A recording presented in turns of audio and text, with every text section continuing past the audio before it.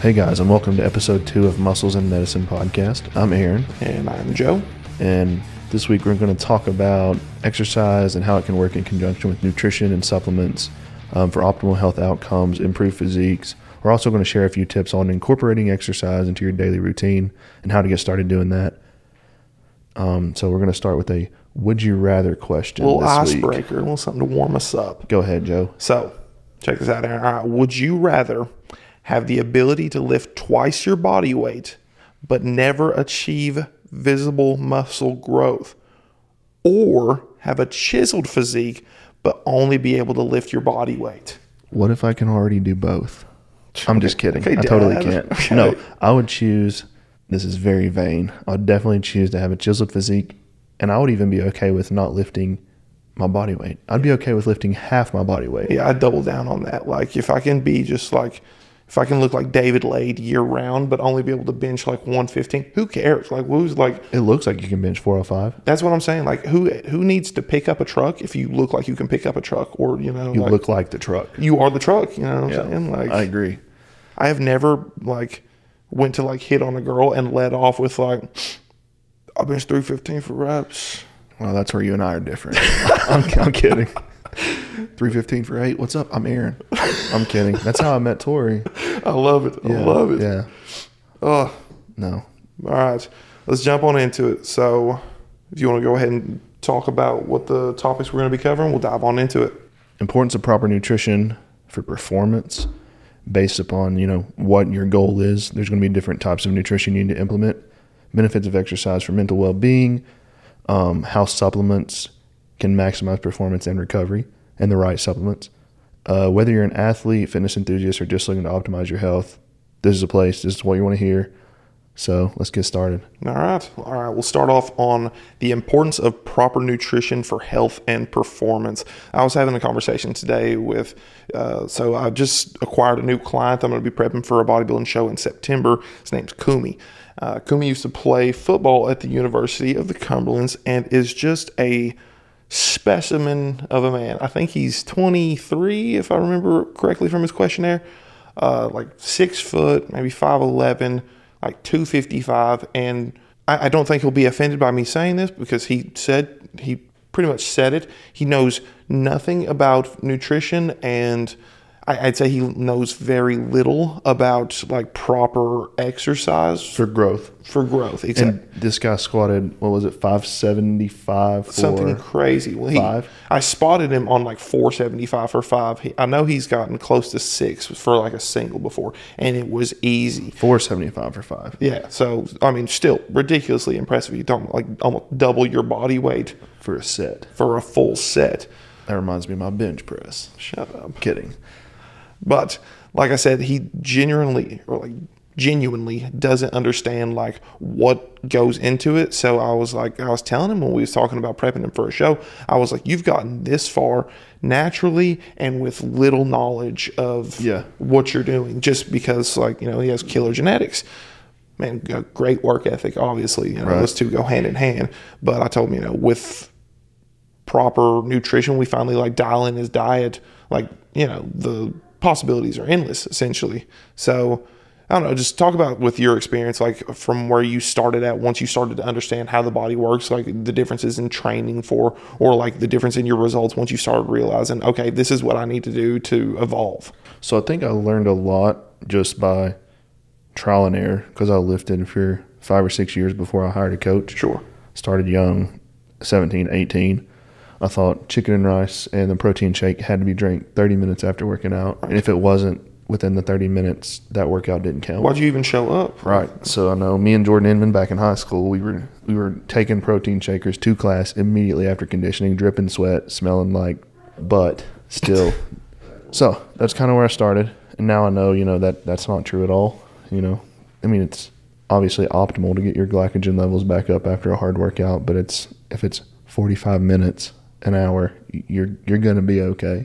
There's so many fitness, myths. Myths, all this bro science that goes into it. And that's something that we'll have to cover. And that's probably an episode we should do an episode just on fitness myths. Just the bro science aspect of it. Like Mythbusters. Exactly.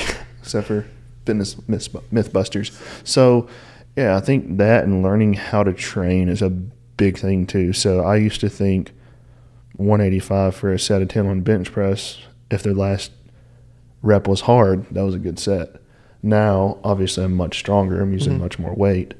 And then what I'll do is I'll find a weight where if I'm doing a set of 8, the last 4 to 5 reps, I'm really pushing. Like I'm almost to failure. Like if I don't get the 8th rep, that's fine. So I think a lot of it's just learning how to train, how to push your body past the perceived limits you had at one time. You know, because 7, 8 years ago, I'd be like, man, that started to burn on the last rep. That was a good set. Now I'm like, man, that sucks the whole time. Yeah. Like it should suck the whole time. Start to finish. Yeah. And that's why I think like as you go, you learn how to establish how hard you need to train in different phases too. So like if you're 2 weeks out from a show, you're not training that way because you're going to get hurt. Exactly. If you're 2 months deep in the off season, that's how you're training. Every set is almost a failure, if not failure. I remember I watched a video, I think it was Jeff Nippard did a YouTube video on junk volume, and I always thought it was really interesting. Remember starting out, like the first couple of months that I was training on my own, I thought, okay, I'm hitting arms today or I'm hitting chest today. I want to have 500 reps on the chest before I leave. Not thinking about like the quality of the set and like anything that I'm doing. I'm just doing like burst reps. Just or even like, the quality of the reps. Probably. Exactly. When you just started, you were just shooting for 500 reps. Exactly. Didn't matter how you got them. Didn't matter how I got there. So I'd go in there, and I see a lot of guys doing it now where they're doing like, you know, every exercise is a drop set till failure. Every exercise is, and I like the, you know, I think the intensity being there is good because I also see a lot of guys that kind of over-science it, and they're like, really, you know, focusing on the eccentrics of the motion, and they're really focusing on a lot of these little things, and they're like trying to make sure they're at RPE 7 the entire time. I hate the RPE thing. Kills me. But like they're like over sciencing it the entire time, and at some point you have to remember, like, okay, you just like train with some intensity and train with some purpose. Understand what your goal is, understand where you're supposed to be feeling the motions, feeling the movements, but at the same time, like, don't just, I don't know, like I said, still bring that same intensity to each set, if that makes any sense. Right. Don't just pick and choose. It's every set. So we're going to talk a little bit also about macronutrients, micronutrients, how those can also attribute to your physical well-being. So as far as macronutrients, you've got carbs, fats, proteins, and alcohol, I guess. If you, I guess. I don't.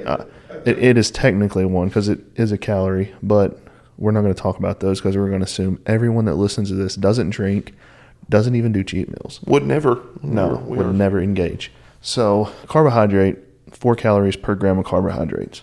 A fat gram, 9 calories. A gram of protein, also 4 calories. So as you can see, a lot of your energy comes from fat. I think that's where a lot of like fats get demonized, is because like it's a very simple, okay, I want to restrict my calories, let's go low fat. Low fat was super popular when fitness started to become popular in like the 80s, 90s. You see a lot of their like a lot of the foods that was their branding. It's similar to where today like keto, you know what I'm saying?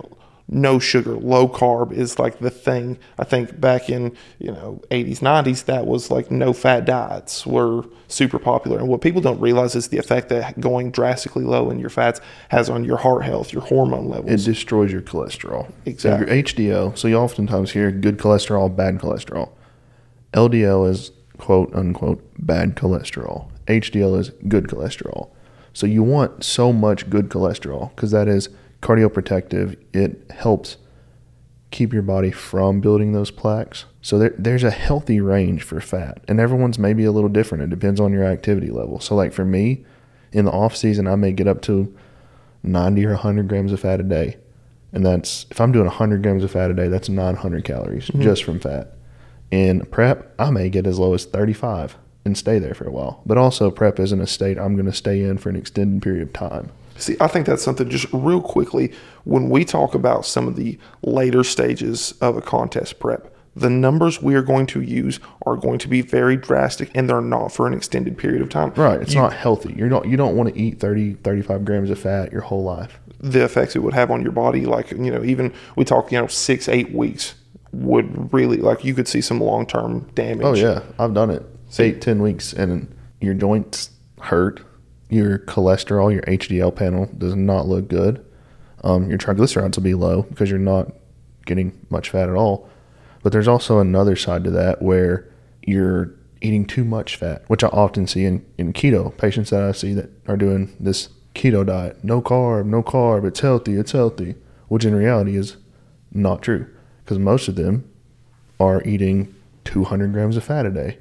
Cheese on this, nuts, peanut butter. And that's fine. All those things are good in moderation. So are carbohydrates. You and I talk a lot about how like drastically against the ketogenic diet that we are, just if nothing else for a performance aspect. Mm-hmm. I don't think that there has ever been a time where I've tried to put a client full keto unless it was like say a client that was, I did have one that was drastically overweight and she was losing mobility. It was to a point where she needed to get weight off quickly. Yeah. And this was like a 6 to 8 week period where we switched to a full ketogenic diet just to get, I think we dropped like 35, 40 pounds and was able to get her a little bit more mobile. But she started heavier, so 35 or 40 pounds on someone who's heavier is, that's what I'm saying. We is not like the 5 same a week. as someone who starts at, a reasonable body weight. Also, there's other ways you could have done that as well. You could have restricted fats back low too. Sure. But you chose not to because of the effects. If you're doing, how long did you say it took? That was like 6 to 8 weeks we were on keto. So 6 to 8 weeks of low carb is probably realistically a little healthier than 6 to 8 weeks of extremely low fats. Mm-hmm. Realistically, you could have done it either way. Sure. And I think that people don't understand that. Like when we talk about like losing a pound a week or something along those lines, or we talk about some of the numbers we would drop in like the early stages of prep. Again, like prep is a very extreme, time frame. But for someone that's 300-400 pounds, for them to lose 3 to 4 pounds a week, it's reasonable. It's reasonable, exactly. Think of it percentage wise. If someone that is 200 pounds loses 5 pounds in a week versus someone that's 400 pounds loses 5 pounds in a week. Percentage wise. Right. I had a client this week actually just started with me. He's 240. He's jacked. That's just the only term for it. Dude is jacked. He's very strong. He's very athletic.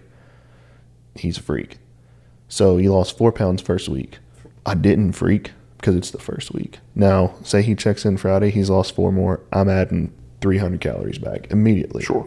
So everyone's different. Like everyone's requirements are different. And if you're starting at 350, 400 pounds, and you're trying to cut to 20 carbs, you're going to suffer for a while. That's going to be terrible. So I try to stay away from keto if I can. But like you said, there are extreme cases where you'll do it and it works.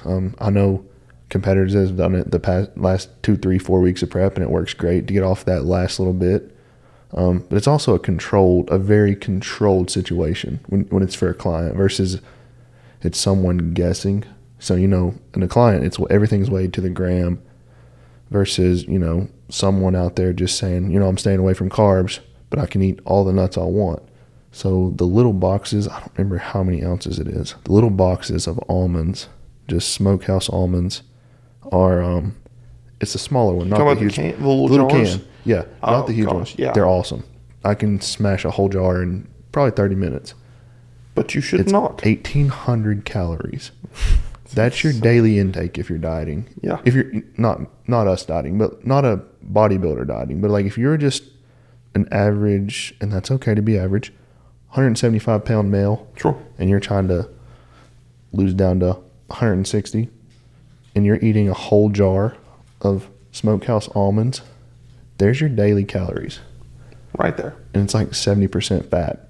It's kind of wild to think about. No kidding. And like you said, I think it's just, when carbs get demonized, it's just as long as I don't have this one macronutrient, then I can consume as much of these quote healthy foods that I want. I think that was a misconception that I had, not around keto, but that you could eat as much protein as you wanted whenever you first started exercising, and there was no limits. There was no limits to that. What those kidneys say about that, though?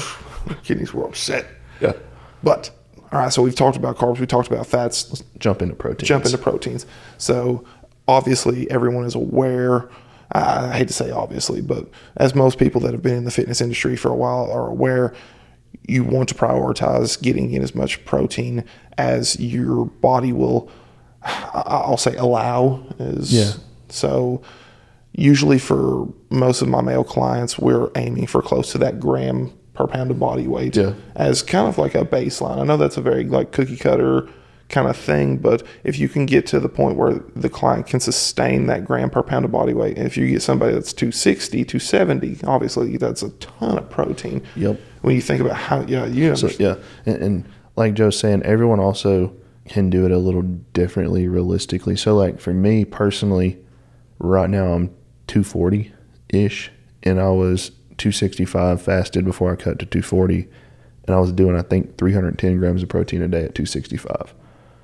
So if you're 150, 160 pound, you do not need 300 grams of protein under any circumstance. So at that, I was having to drink 1.5 gallons, 2 gallons of water, because I know the effects of dehydration and too much protein and exercise. Constant exercise, constant tissue breakdown, those can be detrimental on your kidneys, your muscle enzyme levels. It can get really ugly. So like Joe's saying, if you're just generally trying to get into fitness, 1 gram per pound is great. And if you are over, I'm even going to say if you're over 200 pounds, stay at 200 grams. So if you're starting, wanting to lose weight, and you're 350 pounds, do not try to take in 350 grams of protein. Go to 0.6 per pound of body weight. Go to 200 grams and stay there. Now, for female clients, where's your, because I rarely ever get to the point where I'm at a gram per pound with a lot of my female clients. They'll get there if they're with me for a long period of time. Yeah. But say a woman's 140 pounds, then we might start at 70. That's just. Yeah. So I usually try to get them up to 0.8. So like, it depends on their weight too. So like I have one client, she's been killing it for the past 2 months. She has realistically only lost about 8 pounds. But if you looked at her, you would think she's lost 15 or 20 just because of the transformation. Total like recomposition. But before, she was realistically probably getting 40 grams of protein in a day. She's now getting 130, but she's also 5'10", 5'11", 160. So 130 is okay. But I didn't start her at 130. I think I started her at like 105, 110. I was like, okay, make sure you get this. Then we'll adjust as we go. And she's up to either 130 or 140, and she's holding right there and doing fine. No GI issues. So I'm going to leave it. And I don't think I'll need to adjust it anymore. I think that's reasonable. But like you said, you can even start at 0.5, 0.6 per body weight too. It's just about, like I said, prioritizing it. It was something that I noticed where I'd get into relationships with girls that are like in the fitness industry and are like, have been exercising for an extended period of time, and they think that they're eating like, they're really getting their protein in this, that, and the other. And I remember specifically there was one girl I was with for an extended period of time, and her breakfast was 2 slices toast of 3 slices of turkey bacon, 2 slices of toast, and was like, I'm getting my protein in. And then for lunch we would eat, and she would get like she would probably take like 2 chicken tenders, sear it, grill it or whatever, and then a cup of minute rice. And then she wouldn't eat like the rest of the day. And then after work, so she got 35 grams of protein in probably. And for dinner was getting like, it was super late whenever she got off work. She would get like 2 single cheeseburgers from McDonald's. She was like, okay, there's some. That realistically, there's probably there's some. What, 20 per cheeseburger? Maybe? Well, I mean, think about like a slice of turkey bacon. Usually, I think it's like 30 calories per slice, and it's like 2 fat, 3 protein. So you're looking at So there's 6, maybe 10 if there's 2 in each piece of toast. 2 to 3, unless it's that high protein bread. Sure, we'll call it 10. And then for the 4 ounces of chicken breast, maybe 20 right there, roughly 20, 25. 20, 25, yeah. Call it 23 or 33. And then, how realistically, how much is in 2? I don't know. I'm going to find out though right now. We have the technology. The future's now, folks. So Derek says we're at 15.4. Oh, I was close. I knew there were 2 of them 30 calories. So for 2 of them 30. So we were at 53 for the day, which I guess isn't terrible, but she was 55. We'll give her 55. But we're saying for someone that's like 140 pounds, she probably needs 90, 100 at least. So like with most girls, we'll start them at, and I'm trying to just get usually we can go for something. I'll say this. Most of the female clients that I work with, I try to accommodate with them a little bit more than I do the guys. I've always joked that guys are like dogs. If they see results, you can just put the same thing in their bowl every day. They're like, if it's working, just same time, same meal, they'll just come back. Rinse, repeat. Love it. girls are a little bit pickier. So I'm like, what are you eating right now? Let me see if I can make it a little bit healthier. A lot of them living right here in London, they're going to Starbucks or they're going to Dunkin' Donuts. So they all do coffees in the morning. So I started doing the start cold brew with like a Premier protein shake in there. You can put a little bit of caramel in there. That's pretty good. That's pretty solid. That's close to what they were getting already. Now, is it the exact same thing? No. However, we're getting 30 grams of protein. Making progress. We're making progress. Prioritizing protein, increasing satiety, it's a start. So in terms of just like tips on creating plans based on their needs or their goals, it's just, I think you have to kind of meet people halfway. Right. As for a general nutrition client, let's talk about the foods that you like. Let's talk about what your daily lifestyle's like, and let's see what minor changes we can make to start making some progress in that direction. So, for an example, let me pull up one of my generals, then I'll also pull up one of my clients that are currently in prep. I'll also pull up a female and a male. And like Joe said, there are differences. And it also depends upon how serious the client is. Like Cody Shepard from Corbin. Sure. This is who I mentioned was an absolute freak earlier. He's impressively strong for 235 pounds. He said, listen, I'm so serious about this. Let's do what we got to do. I want to be lean. I want to see what I look like shredded. I've gained the size. His plan is as strict as if he is in prep. And he has not deviated. I don't think he's deviated a gram the past 2 weeks. He sent me pictures of every meal. I love it. That honestly doesn't surprise me. Cody was somebody that I saw he was posting like pictures of his meal prep on right before he got with Aaron on like Facebook and Snapchat. And I was seeing it, and the effort was there, but I could see like it was like little things like the sauces he was using. Like I think he was using like the G Hughes Yum Yum sauce. Those small things. It was little things where he was adding a ton of calories and didn't realize it. I was like, man, I thought about it because I've talked to him a lot about it. Good guy. Great guy. Works hard. And I was like, man, we just show him like a couple of those little tricks. Yeah, and that's what he said. He came to me. He's like, listen, I know you know how to get people shredded. I need your help. I have the work ethic, which he's shown obviously by the changes he's already made, the transformation he's made. He's like, I'm willing to do the work if you lay out a plan. And like I said, first week down 4 pounds, and I think realistically in 10 weeks he's going to be peeled just because he's following. So that's for just one example. And then like here is a female patient. She gets one of those extreme wellness wraps with some cheese. I'm not going to give out the amounts because I don't want you out there trying to steal this. So she gets a slice of cheese, a little bit of an apple, some oven roasted chicken. She doesn't always have time to cook, so she gets some oven roasted chicken from Kroger. It's the Boar's Head brand. It's super good if you need to implement that in anyone's plan. That's her meal 2. Meal 3 is chicken breast, green beans, and some butter, just to get those fats in. Also, fats for females, very important for hormone regulation, as they are in men. But pre-workout is chicken breast, rice, peanut butter, and a big muffin from Kroger. And then post-workout is Cheerios, milk, Carb Master milk, and some protein.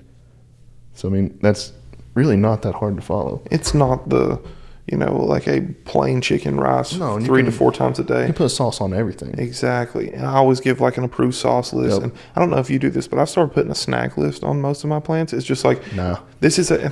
Not really. Well, no, if someone asks me though, if they're like, hey, I'm traveling, what should I get? Of course I can shoot them something. Well, this is the difference in Aaron, like on top of being a PA, the clients he works with, you got what, 12 to 15? 12, 13 right now. See, yeah, and I'm upwards of 40 to 50 most of the year. This is my primary source of income. This is what I do for a living now. So for me, if I've got 12 people that just happen to be on vacation the same week, they're like, what do I need to do? Yeah. I try to put a lot of those like little fail safes in there. So yeah, if someone's going on vacation, I'll make them a vacation week plan. Sure. Yeah. So what I would usually do is realistically on vacation, you're going to be at the beach, you're going to be doing stuff with your family. You're not going to have time to eat 5 meals. And if you do, that's a boring vacation. Don't eat 5 meals unless you're in prep. Enjoy your vacation. Enjoy your time with your family. Like I'll be like, okay, this is what I want you to eat for breakfast. Do this for lunch. If you have a midday, let's do this. Go out to eat with your family in the evening. You just give them a little bit of wiggle room. I reference to clients a lot whenever, so Aaron, his wife, and I, we all went to Savannah last year and spent, like a week around my birthday. It was a great time. But what we did, because we knew we were going to be snacking a lot, that, we was going to try some different restaurants. We were wanting to like kind of enjoy the nightlife. We started every morning. There was a little gas station about, a mile and a half away from us. And yeah, so I think it was between there and back, it was right at 3 miles because I was at like 6,500 steps. Sure. So we would start every morning. I'd wake up first. I'm an early bird. I get up before Aaron and Tori. They like to sleep. They're normal people. I get it. But I would wake up, walk to this gas station, snag us an energy drink, come back, and I'd start making omelets. It was like egg white omelets, and then I'd throw some peppers and onions in there. They'd hit their walk. By the time they got back, we had that ready. The whole purpose behind that was, okay, let's get 30, 40 grams of protein in. Let's go ahead and get some movement. Get some movement, get some steps in, and then did a lighter lunch. I think we were, had some meal prep that we had. Yeah, we did light lunch. I mean, we would do chicken and sweet potatoes that we brought down, and then I think we would maybe eat another meal. It just depends on what we were doing. I mean, sometimes we would grab 2 meals out, but realistically, like, I probably gained 3 or 4 pounds that week. But we got back on Saturday or Sunday. By Monday or Tuesday, it was back off. Exactly. Just because it was in moderation. Made good decisions. Yeah. And then, like, for clients that are going on vacation, as far as alcohol, just don't be dumb. Sure. Just think of your body as a temple. I don't think it's, if you're one of my clients and you ask me what to do, I'm going to say, enjoy yourself, but be smart. You don't have to go out and get hammered drunk with your family every night on vacation. And if you do, that's fine. Sure. We're going to fix it. We'll address it when you get back. I'm going to call you an idiot, but have to come back to dad at some point. Yeah, be smart. And all this is a learning curve. As you go, these are things you learn. So we're going to talk a little bit about exercise as being a tool for your well-being, mental well-being, physical well-being, getting muscular, losing weight, how to kind of implement that.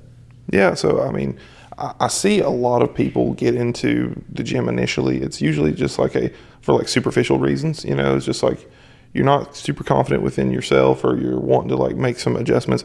Maybe it's like the doctor's told you, you need to drop a little bit of weight. Something's going on. Blood pressure's high. Sure. Blood sugar's high. Something's wrong. And then you get in there, and once you become comfortable with being in that environment, you get through that initial the social butterflies or the anxiety of it. It becomes a bit of a stress reliever. I know, for me, the 45 minutes to an hour and 15 a day that I get to go in there and just put my headphones on and kind of have some me time is really a good reset for me for the rest of the day.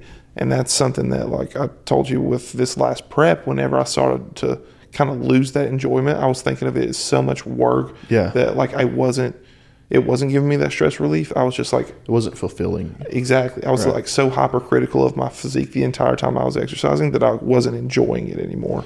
Yeah, I think I agree with that. And, everyone starts for some reason, and then you get in the gym, you start making friends, you start developing that confidence, and then your reason kind of changes, because it's like you feel empty if you don't go, if you don't get that fulfillment of, or that, that stress relief of that 30, 45 minutes of just head down, headphones in, time to yourself. I mean, even if you have a workout partner, that's fine too, but, a lot of it is just, for me anyways, now, which I enjoy training, I enjoy growing muscles, getting shredded, all that jazz, but a lot of it is just when I get home from work, the moment for me, and I can just, which the garage gym helps a lot now. I have everything I need here, blast some music, and just go at it. Absolutely. And I think that the garage gym was huge for you. Just Aaron and I we would try to go to the gym and work out in Corbin or Williamsburg, London, anywhere in this area. And Aaron and I are very well known in this area, and I absolutely love that. I love I train a lot of different people online, in person, but it would be to the point where say I spent 2 weeks down in Williamsburg and I didn't work out at the Corbin gym. I finally go to try and hit a workout at the Corbin gym with Aaron, and it's guys I've not seen people in 2 weeks. So they're swarming. Buddy wants a podcast. Where's the, I hear you're opening a business. Are you still in prep? Yeah. All kinds of just. How's it going? How's work? What are you taking? That's a common question too. Looking crazy, man. What you running? Nothing. None you. No. Milk thistle. So yeah, that was a lot of the reason behind the home gym. And there are other reasons as well. Just kind of, my thing is time management. I'm at work 5-10 hour shifts and then a 3 or 4 hour after work. So realistically, I spend 55 hours a week at work. We're trying to open another business. I'm training 10 to 12 clients online. That takes up my Saturdays. Also have a wife, 2 dogs, loving family that I need to spend time with. So yeah, there were a lot of reasons, man. Like, it saved me a 20-minute drive to the gym, 20-minute drive back, and probably 30 minutes of talking at the gym. And that's putting it lightly. And it was conversations that I didn't necessarily always start. And I'm not saying it's a bad thing. I love that. But I'm at a point in my life where time management is so important right now. You can spread yourself too thin very quickly. And, I've learned that if you try to spread yourself too thin, some things are going to get neglected just naturally. Like my home life. Exactly. For one, like I was getting up at 6 at the time when I was starting prep. I was getting up at 5:45, at the gym by 6, cardio for 30, back home by 6:40, get in the shower, get ready, take the dogs out, kiss Tori by 7:30, at work by 8:15, do some notes to catch up from the day before, work 8:30 to 5:30, home at 6, meal at 6:15, sit down for 30 minutes, leave for the gym, 25-minute drive there, start working out at 7:45, get done at 8:45. Then if you have extra cardio at the end of prep, there's another 20, 30 minutes. Someone's always going to talk. Get home at 10 o'clock, eat your last meal. It's bedtime. That was day in, day out, so it got old. Something I've always kind of been curious about your opinion on. So fasted cardio or a fasted workout of any kind. I've done them a lot. Obviously, with our contest prep, we have to do them a lot. And it's to the point now where I think I became a lot more of a morning person as a result of that. Like I referenced earlier, it's to the point now where I really enjoy training in the mornings. I don't train fasted, but I train very early. And so there'll be mornings where I'll wake up at 4 or 5 in the morning. I'll go and do my workout. A lot of that started to become a thing because I was having some issues with sleep. But once I got down there, I realized I was like, okay, I don't know any of these people that work out at 5 in the morning. So I wasn't getting those questions. So Right. I really enjoyed that at first. I was really productive throughout my day. But then when it started happening, it was like I said, you spread yourself too thin, some things suffer. I'm leaving work at 7 p.m. At the Williamsburg gym. On my way back, I've still got to train Travis. It's my dentist. I train him from 8 to 9. Now I'm coming in. Now any friends, any relationship, they're getting off work too. We want to go get something to eat, or can I see you? This, that, and the other. I don't have anything to give you. I've been going since I've been going for 19, 20 hours now at this point. So that's kind of exactly what I'm saying. And I don't mean that in a negative way when I say everyone tries to come talk to me. That's a beautiful thing. I love talking to people. I have so many friends, and I'm very blessed to have as many friends as I do. But it started affecting my personal time, my life, which is fine. I still talk to most of those guys through text message every day in one way or another. But it got to where I would be working out and my patients would come up to me like, hey, such and such is going on with so-and-so. What do you think's going on? I'm like, man, I'm trying to work out. Which is, I really appreciate that they put that faith in me. But at the same time, it comes to a point where I have to turn that part of me off. Mm-hmm. And I think since I've gotten the home gym, I've kind of gotten away from the commercial gym setting. I can come in here and just put myself through misery for 45 minutes to an hour. I think I've seen a lot of self-improvement in myself, in my relationships, in my time. I think I've grown a lot and just realized that, hey, the people that are truly your friends that aren't just there when they need things are still going to be there, whether you work out at home or whether you stop working out completely. So I think that was a lot of it, was the aspect of man, if I stop going to that gym, are they going to be mad at me? And the people who get mad at you for changing gyms and bettering yourself and building your own or whatever, those aren't your friends anyway. So exactly. But yeah, all my friends from that gym that are, that I still talk to have came here and lifted multiple times. Sure. I've had friends come in from Lexington lift here. It just, so like I said, in the end, I've done it for myself, my relationships, and it was so worth it. And now I have a cool gym in my garage. It's also true. So it works out. I think ultimately it just becomes a matter of, we've talked about this before, and I'm sure we'll reference it 1,000 times. It's just being self-aware. If you're at a point where you're already spreading yourself too thin, make the adjustments you need to. That way you don't end up pushing things away, or you don't start letting your physical health, mental health, whatever, start to suffer. Yeah, because once it does, it's a spiral. So we're going to dive into also a little bit of supplement talk for the first time on the podcast. So this is going to get really interesting. It's exciting. The first supplements we're going to discuss are obviously not the ones everyone sends on the NGLs and ask you questions about. But it's going to be like your basic protein powders, creatine, your pre-workout, your BCAAs, and kind of how they can enhance your performance, promoting recovery, which obviously lead to increased performance. Those things kind of go hand in hand. Recovery, performance for me are, they hold hands. Absolutely. I think just as a quick side note, it's just I don't think that people prioritize recovery enough in terms of how it will affect your performance. This idea that you need to, Austin Ponder is a great example. Austin is a client of mine. He's been with me for right at a year now. I believe it was last April when he started with me. Austin is an Energizer bunny. He is go, go, go all the time. He runs a collision repair center in Williamsburg, Kentucky, and managing all those guys and all those personalities. He does so much production. I think that has led him to have this go, go, go mindset. This fear of stopping. Exactly. So we'd get into the gym, and when he started with me, he had taken, I think he said he hadn't been active with anything in 6 months, and he had put on a little bit of excess body fat, and I could tell he was wanting to go, go, go, but he was just not there conditioning-wise. He just couldn't go, go, go. And as he started to get back in better shape, his hunger to do more just increased and increased. And it was to the point where I'd kind of have to pull him back. I was like, that's not what we're going for right now. You're doing a full hit workout right now. We're not trying, that's not what we're aiming for. And it's to the point now where I really have to pull him back because now he's in the shape to do that. He's in killer shape, but he did 5 one-on-one sessions a week with me. And then I talked to him on Saturday, and he'd be like, yeah, TJ and I are going to go down and hit some more legs this week. And I'm like, he was doing some boxing on the side. I was like, look, man, you need to kind of pull back a little bit. Got to recover. You got to recover. And then I hear he goes again on Sundays. I just did my abs and did a little cardio. And I was like, you need to recover. Out of nowhere, he sends me a text on Saturday, and he's like, my shoulder's blown out. He said I was trying to do pull-ups and I've just blown my shoulder out. And it was a week he had to take off, and he was just the most irritable person in the world because he was so upset that he couldn't. And that's be not in him. No, at all. No, he was just so aggravated that he couldn't be in there. So we've had to.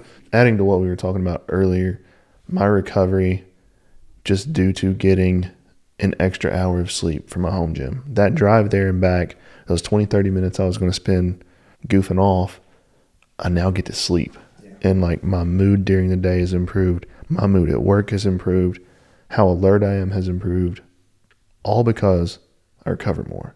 So yeah, there are also supplements to promote recovery. There's ZMA, which is a really popular supplement. Gosh, there's a ton of sleep supplements, kind of help you fall asleep. Melatonin, which I don't really see many people in the fitness industry using melatonin as much as I do ZMA. ZMA also is not really the end-all be-all of sleep. It's not going to, fix everything. A lot of sleep is just practicing, what environment you sleep best in. So, for example, good sleep routine, good sleep habits. Similar times, wake at similar times. Light's a big thing. Don't sleep with your TV on. That's one thing, because if you've ever noticed when you close your eyes, you can still see the TV light. When the light's getting in your eyes, your brain is still having to work for that light. So there are all sorts of little things you can do. And I'm a sucker for sleeping with the TV on myself. I'll just fall asleep and then always wake up and turn it off. Let's talk a little about protein powders, though. So I was having a conversation with Kumi earlier this week about this, actually, when he first starts his plan.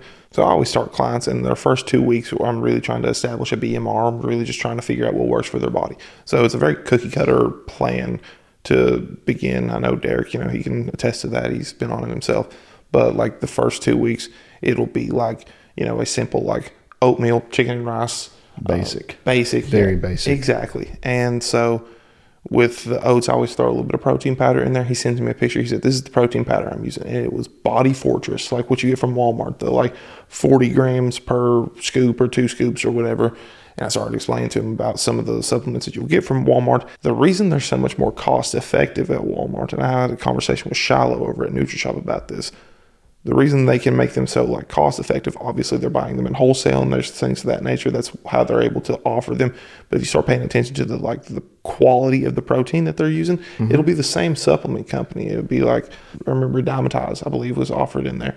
They're not putting the same kinds of protein. There's some gray areas within the supplement industry where there are some things you don't necessarily have to report in big letters. Exactly. And there are certain things where it was like certain amino acids can be counted as proteins. Yeah. And your body's not, receiving them the same way, but they can still say 30 grams of protein per scoop. So, and I always have everyone use a whey isolate. Sure. Less calories, less fat, usually 0 or 1 to 2 carbs. For example, a really popular protein when I was younger was Synthesix, and I always thought it tasted so good. And it does. It tastes great. You get some banana Synthesix, 2 tablespoons of peanut butter, some milk. It's great. You're also going to gain weight. So let me go over the profile of just, I don't even know which flavor this is. I just pulled it up on my phone, the nutrition facts. Per 1 rounded scoop, 200 calories, 6 grams of fat, 15 carbs, and 22 grams of protein. So that's on Synthesix protein, which it tastes good, but it also has 15 carbs and 6 grams of fat. So most of your calories you're actually not even getting from protein. Well, time out. Like, I always like to reference this. I remember I started noticing this in Quest bars was the first place I noticed this. So do the math really quick on, 22 plus 15. So that's 37 times 4. And then you said it was another like 6 grams of fat. I'm fairly sure that is more than 200 calories. Mm-hmm. So 22 times 4 plus 15, 30, it would actually be 37 times 4. Yeah, 37 times 4. Is 148. Okay. Plus 6 times 9 is 54. It's actually 202. So it's really close. Well, yeah, and you can report within like 5 calories either way. That's why you see a lot of 0 calorie stuff that's actually like 3 calories. Sure. But they can report it as 0. Well, I remember with the Quest bars, this is the first place I started noticing it because Quest counts net carbs whenever they're doing theirs. So they're like the chips, it was like a chocolate chip one or something on like the front it'll say X amount of carbs. 4 carbs. And then it says on the like nutrition label, it'll say it's 180 calories. And then you do the math and it's like 250. And you're like, wait, how does that make sense? It's because they're only calculating the net carbs. They're not counting the fibers. Yeah. So they subtract that from the total carbs. Exactly. Yeah. So then like you get somebody that's just looking at that top number and they're not, that's another thing, not looking at like serving sizes when you start weighing things out. Yeah. I do that when I eat Reese's Fast Breaks. So the serving size of a king size is actually 1/3 of that bar, or 1/2. Yeah, so when I eat the whole one, it's actually 420 calories. That's crazy. You're telling me you don't have the self-control to only eat half of the Reese's Fast Break? That's exactly what I'm saying. So as I was talking earlier about the Synthesix, so the one I try to get people to get is called Dymatize ISO 100, and try to stay away from the ones at Walmart because they're going to be cheaper because of exactly what Joe was saying earlier. I think for 71 scoops, this is about $95 realistically now on Amazon. You can find it cheaper sometimes, but listen to the difference between this and Synthesix. For 1 scoop, it's 120 calories, 0.5 grams of fat, 2 grams of carbs with 1 gram of fiber, and 25 grams of protein. So like just the makeup is so much better. And that's why, it's so important to know what supplements are quality supplements and what supplements are not. Because you go to a GNC and homeboy in there is going to tell you the Synthesix tastes great. If you're trying to restrict your calories, and even like I said, if you're doing keto, you may not even look at the back of that, and you may throw 2 scoops. There's 30 carbs. You're over your limit for the day, not including the peanut butter that has carbs that you're going to throw in there too. Then you're getting, high on fats. That's 20 grams of fat too between those things. So you just got to be really aware, and that takes time. It really just takes time. As a quick reference to something that one of the protein powders I recommend to all my clients, this is just something on a local level. If you're one of our listeners, it's going to be within our, tell them we sent you. Go to NutriShop of London, Kentucky. A little shameless plug here, but no, genuinely, this is my favorite protein powder of all time. It's called HydroPro. Yes, it's very good. Taste is fantastic. It's by Evo Chem Nutrition. I had never heard of them. NutriShop uses some brands I haven't heard of before, but because of our relationship with Shiloh, I have tried several of them, so I've been able to kind of decipher between like some of the good quality things and some of the ones that I just wouldn't recommend. HydroPro, I would definitely recommend just to go through their macronutrient profile. You're looking at 120 calories per 32 gram scoop, 0 grams of fat, 2 carbohydrates, 27 grams of protein. Right. About as clean as you can get. Yeah, very similar to Dymatize minus that half gram of fat. Exactly. And it's the same calories, but it's because it's protein. Sure, yeah. We're talking very like, minute half a gram differences, of fat. We're talking Yeah. about 4 calories. Right. Not going to make or break your fitness But journey. that is, just for someone who's looking local, you go there, mention the podcast, mention me, Joe. You get a discount, 15%, which is really good, especially on protein because that gets expensive. We're going to dive into talking a little bit about creatine as well. Give us the breakdown really quickly. So it's a steroid. Yeah, exactly. It's an anabolic steroid. Roughly No. 40 to 50 pounds of lean muscle tissue should be expected Yeah. within the first 30 days. And this is not medical advice. No. So Aaron is definitely not a doctor. I'm definitely not. Just kidding. But yeah, so creatine is not a steroid. Creatine is not. My mom used to always say it was bad for me, very bad for me. You can get creatine from food. Most of the time, it's people just supplement it. Creatine, what it helps do is you're going to retain more water intracellularly. You're going to be fuller. You're going to have better pumps.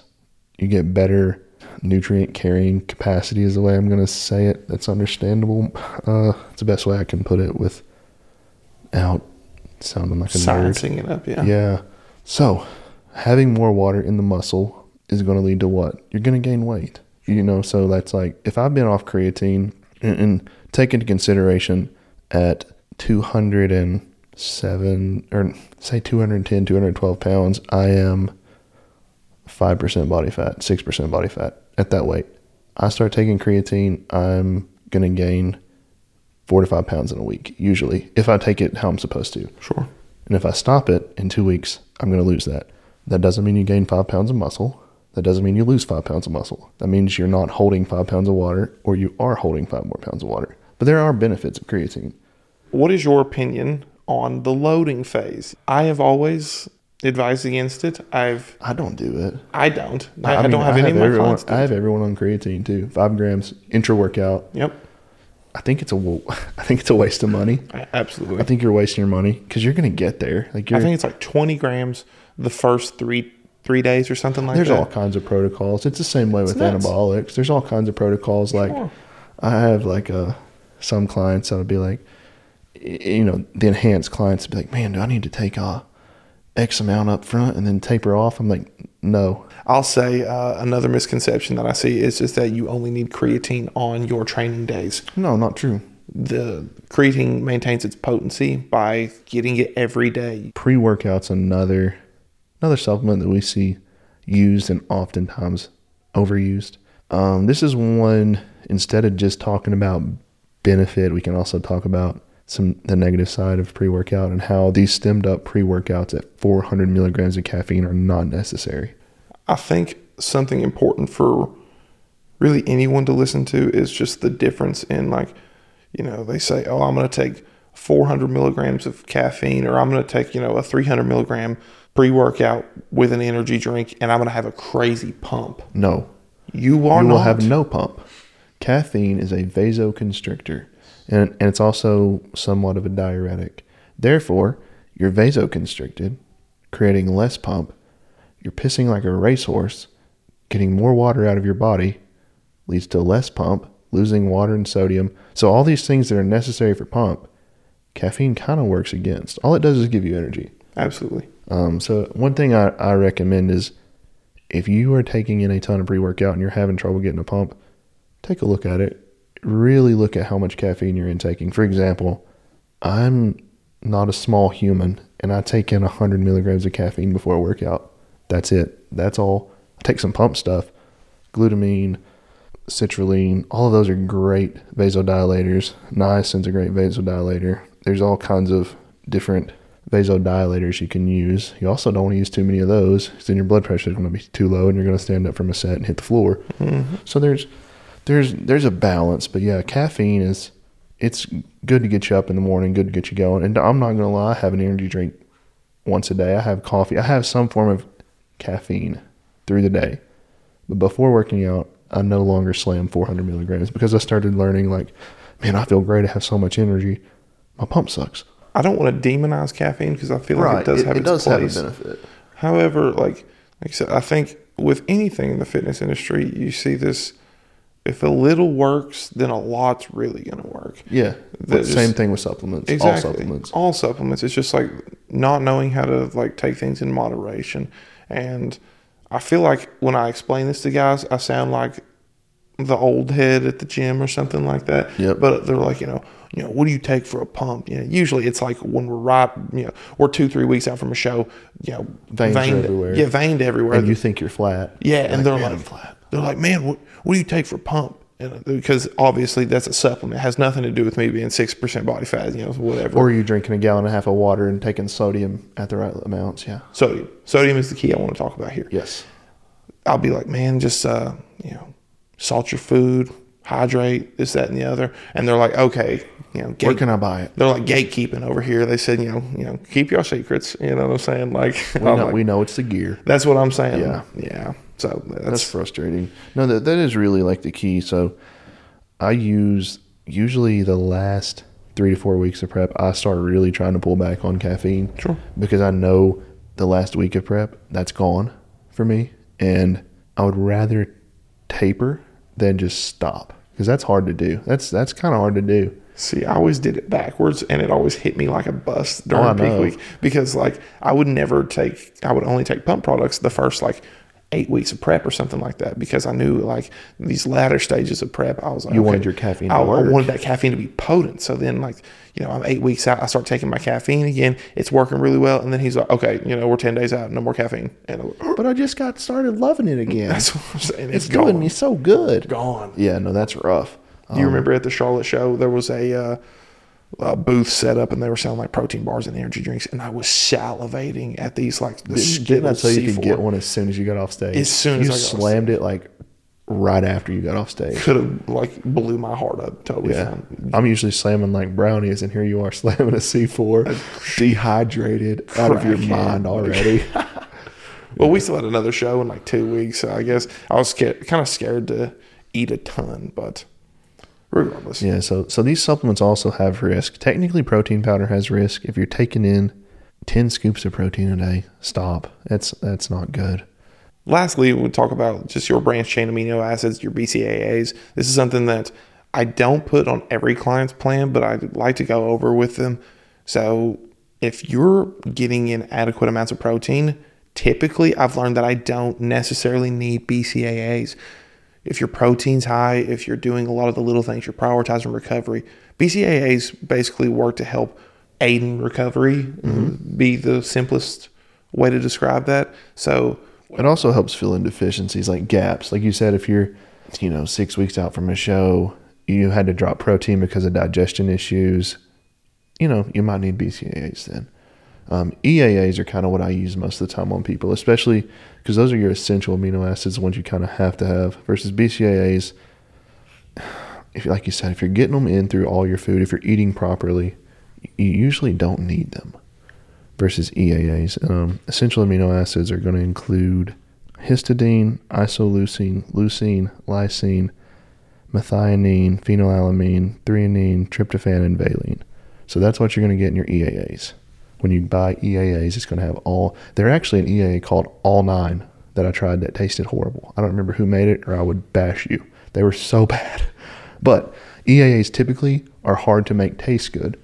For some reason, these 9 amino acids are just hard to make taste good. So a lot of people won't drink EAAs, and they'll just stick to their Peach-Ring BCAAs. Not hating on Peach-Ring BCAAs. I have some on my counter right now. So yeah, there's different needs for everyone. I would say if you are strict dieting, trying to lose 35 pounds in the next 4 months, you're probably going to have some deficiencies in your diet somewhere. Sure. Like I have patients that will get on a kick. I'll be like, listen, my blood sugar's getting up, Miss Mary. It's time to dial it back. It's going to affect your kidneys soon. They'll go on this kick where they will just restrict to the most severe. And that's someone who needs BCAAs. Like myself, I could never drink a BCAA again and be just fine. But I also know I'm getting all these things. So it's a little different for everyone. Lastly, another supplement that I like to implement with a lot of my clients is just a multivitamin and a fish oil. The fish oil, I always integrate or include if a client is going a little bit lower on their fat content. Usually, in prep, like we was talking about earlier, we'll get a little bit lower in our fat content, and to keep that fish oil in, it's going to help with a lot of different things, but specifically just your heart health and then your hormone function. Yeah, so with fish oils, I pretty much have everyone on 1 or 2 a day. Like you said, if they're really low, I definitely have them on 2. So 2,000 milligrams or 2 grams of fish oil a day. I always make sure I have people get fish oils that have DHA and EPA. Those are the omega-3 fatty acids that are super heart protective. I think they usually have a ratio of like 120 to 160. So make sure if you're buying fish oil, check the bag. Make sure it has DHA, EPA in it. Those are going to be the ones that you're going to get the most benefit from. Oftentimes, they're going to be a little bit more expensive. But if you're buying them without that, you're really kind of wasting. So spend a few extra dollars, get good fish oil, and you'll also see like a lot of progress in your lipid panel as well. If you're taking your fish oils correctly, your triglycerides will drop, your HDL will come to where it needs to be. So yeah, there's a lot of benefits to fish oil and multivitamins. Multivitamins just kind of fill a gap. All the gaps, kind of like what we were talking about with BCAAs. BCAAs, and I consider BCAA another form of multivitamin in a sense. Like any micronutrient deficiency you may have, it can fill that. All your vitamins, D, vitamin C, A, K. There's so many we could go on all day. Get a good multivitamin, and then you really don't have a need for BCAAs, in my opinion. I think that talking about like the effects of each vitamin and like the deficiencies, what it has on the body, will be an interesting topic, and we'll probably go over that in detail at a later date. Yeah, we have an episode coming up for to talk about some blood work, and I'll probably bring a bunch of examples in just because I can really kind of dive into those. We have that resource, You do have the resource. That is the medicine half of the Muscles and Medicine podcast. All right, so we'll really dive into what I consider. So I see a lot of bodybuilders, a lot of athletes, people that will drive from Lexington down to Williamsburg to see me just because I know the bodybuilding side of blood work really well because I've been around it. So yeah, that's something I feel very comfortable diving into pretty deep. I'll just list everything I would check and why I would check that, why it's important, what that provides for you when it's optimal. I think that'll be cool. I joked to Aaron earlier this week that if we get into these blood panel conversations, it may turn into a bit of an interview, because I think one of the biggest pitfalls you can fall into, this is just a little bit of dad advice. Do not assume that you are the smartest guy in the room. Be open to listen, learn. And I think that's how I've gotten to where I am as far as blood panels are concerned, is just it's taken a lot of time to learn, which I'm only 4 years into this, but I seek more knowledge on it all the time. And there are still things I don't know. So there may be a question you have where I'm just going to be like, man, I don't know the best answer. Most of it related to bodybuilding, I will know. There's going to be some things where I'm like, let's figure out. But it's all stuff that there are resources. Absolutely. There's resources to learn anything. I think people get scared of saying, I don't know. Yeah. And being afraid to like go and look something up. We're constantly trying to learn from each other. I think that's a really cool I would much rather say I don't know than give a wrong answer. Exactly. Especially, and I think that comes with time as well, because with my patients used to, I'd be like, let me find out. But now if there's, and I've been in it long enough now that I know most of what I need to know for what I do. But there's still patients that ask me questions. I'm like, I don't know. Let's find out. And then I have all the resources to know. Like I told someone the other day, like, if you knew what you needed to know to do medicine, you could Google medical school. You could do medical school on Google. Realistically, we have every resource available to us. However, you don't know what you need to know. So that's kind of why it's so important to keep learning. And we learn more about the human body every day. So it's always evolving, always changing. So you just have to keep learning with it. That wraps us up for episode 2. Thank you all for listening to the Muscles and Medicine podcast. If you found this episode helpful, consider sharing it with your friends and family who might also benefit from it. Be sure to keep up with us, all our updates on social media. Our Instagram is Muscles Medicine Podcast. That's at Muscles Medicine Podcast. Take a moment to rate, review this show on your preferred podcast platform. We plan on being on Spotify and iTunes, Apple Podcast, not iTunes. We greatly appreciate it. Any feedback would help us as well. Tell us what you want to hear. Tell us what you're interested in. All right, well, guys, we thank you again for listening, and you will be hearing from us again next week. Have a good day.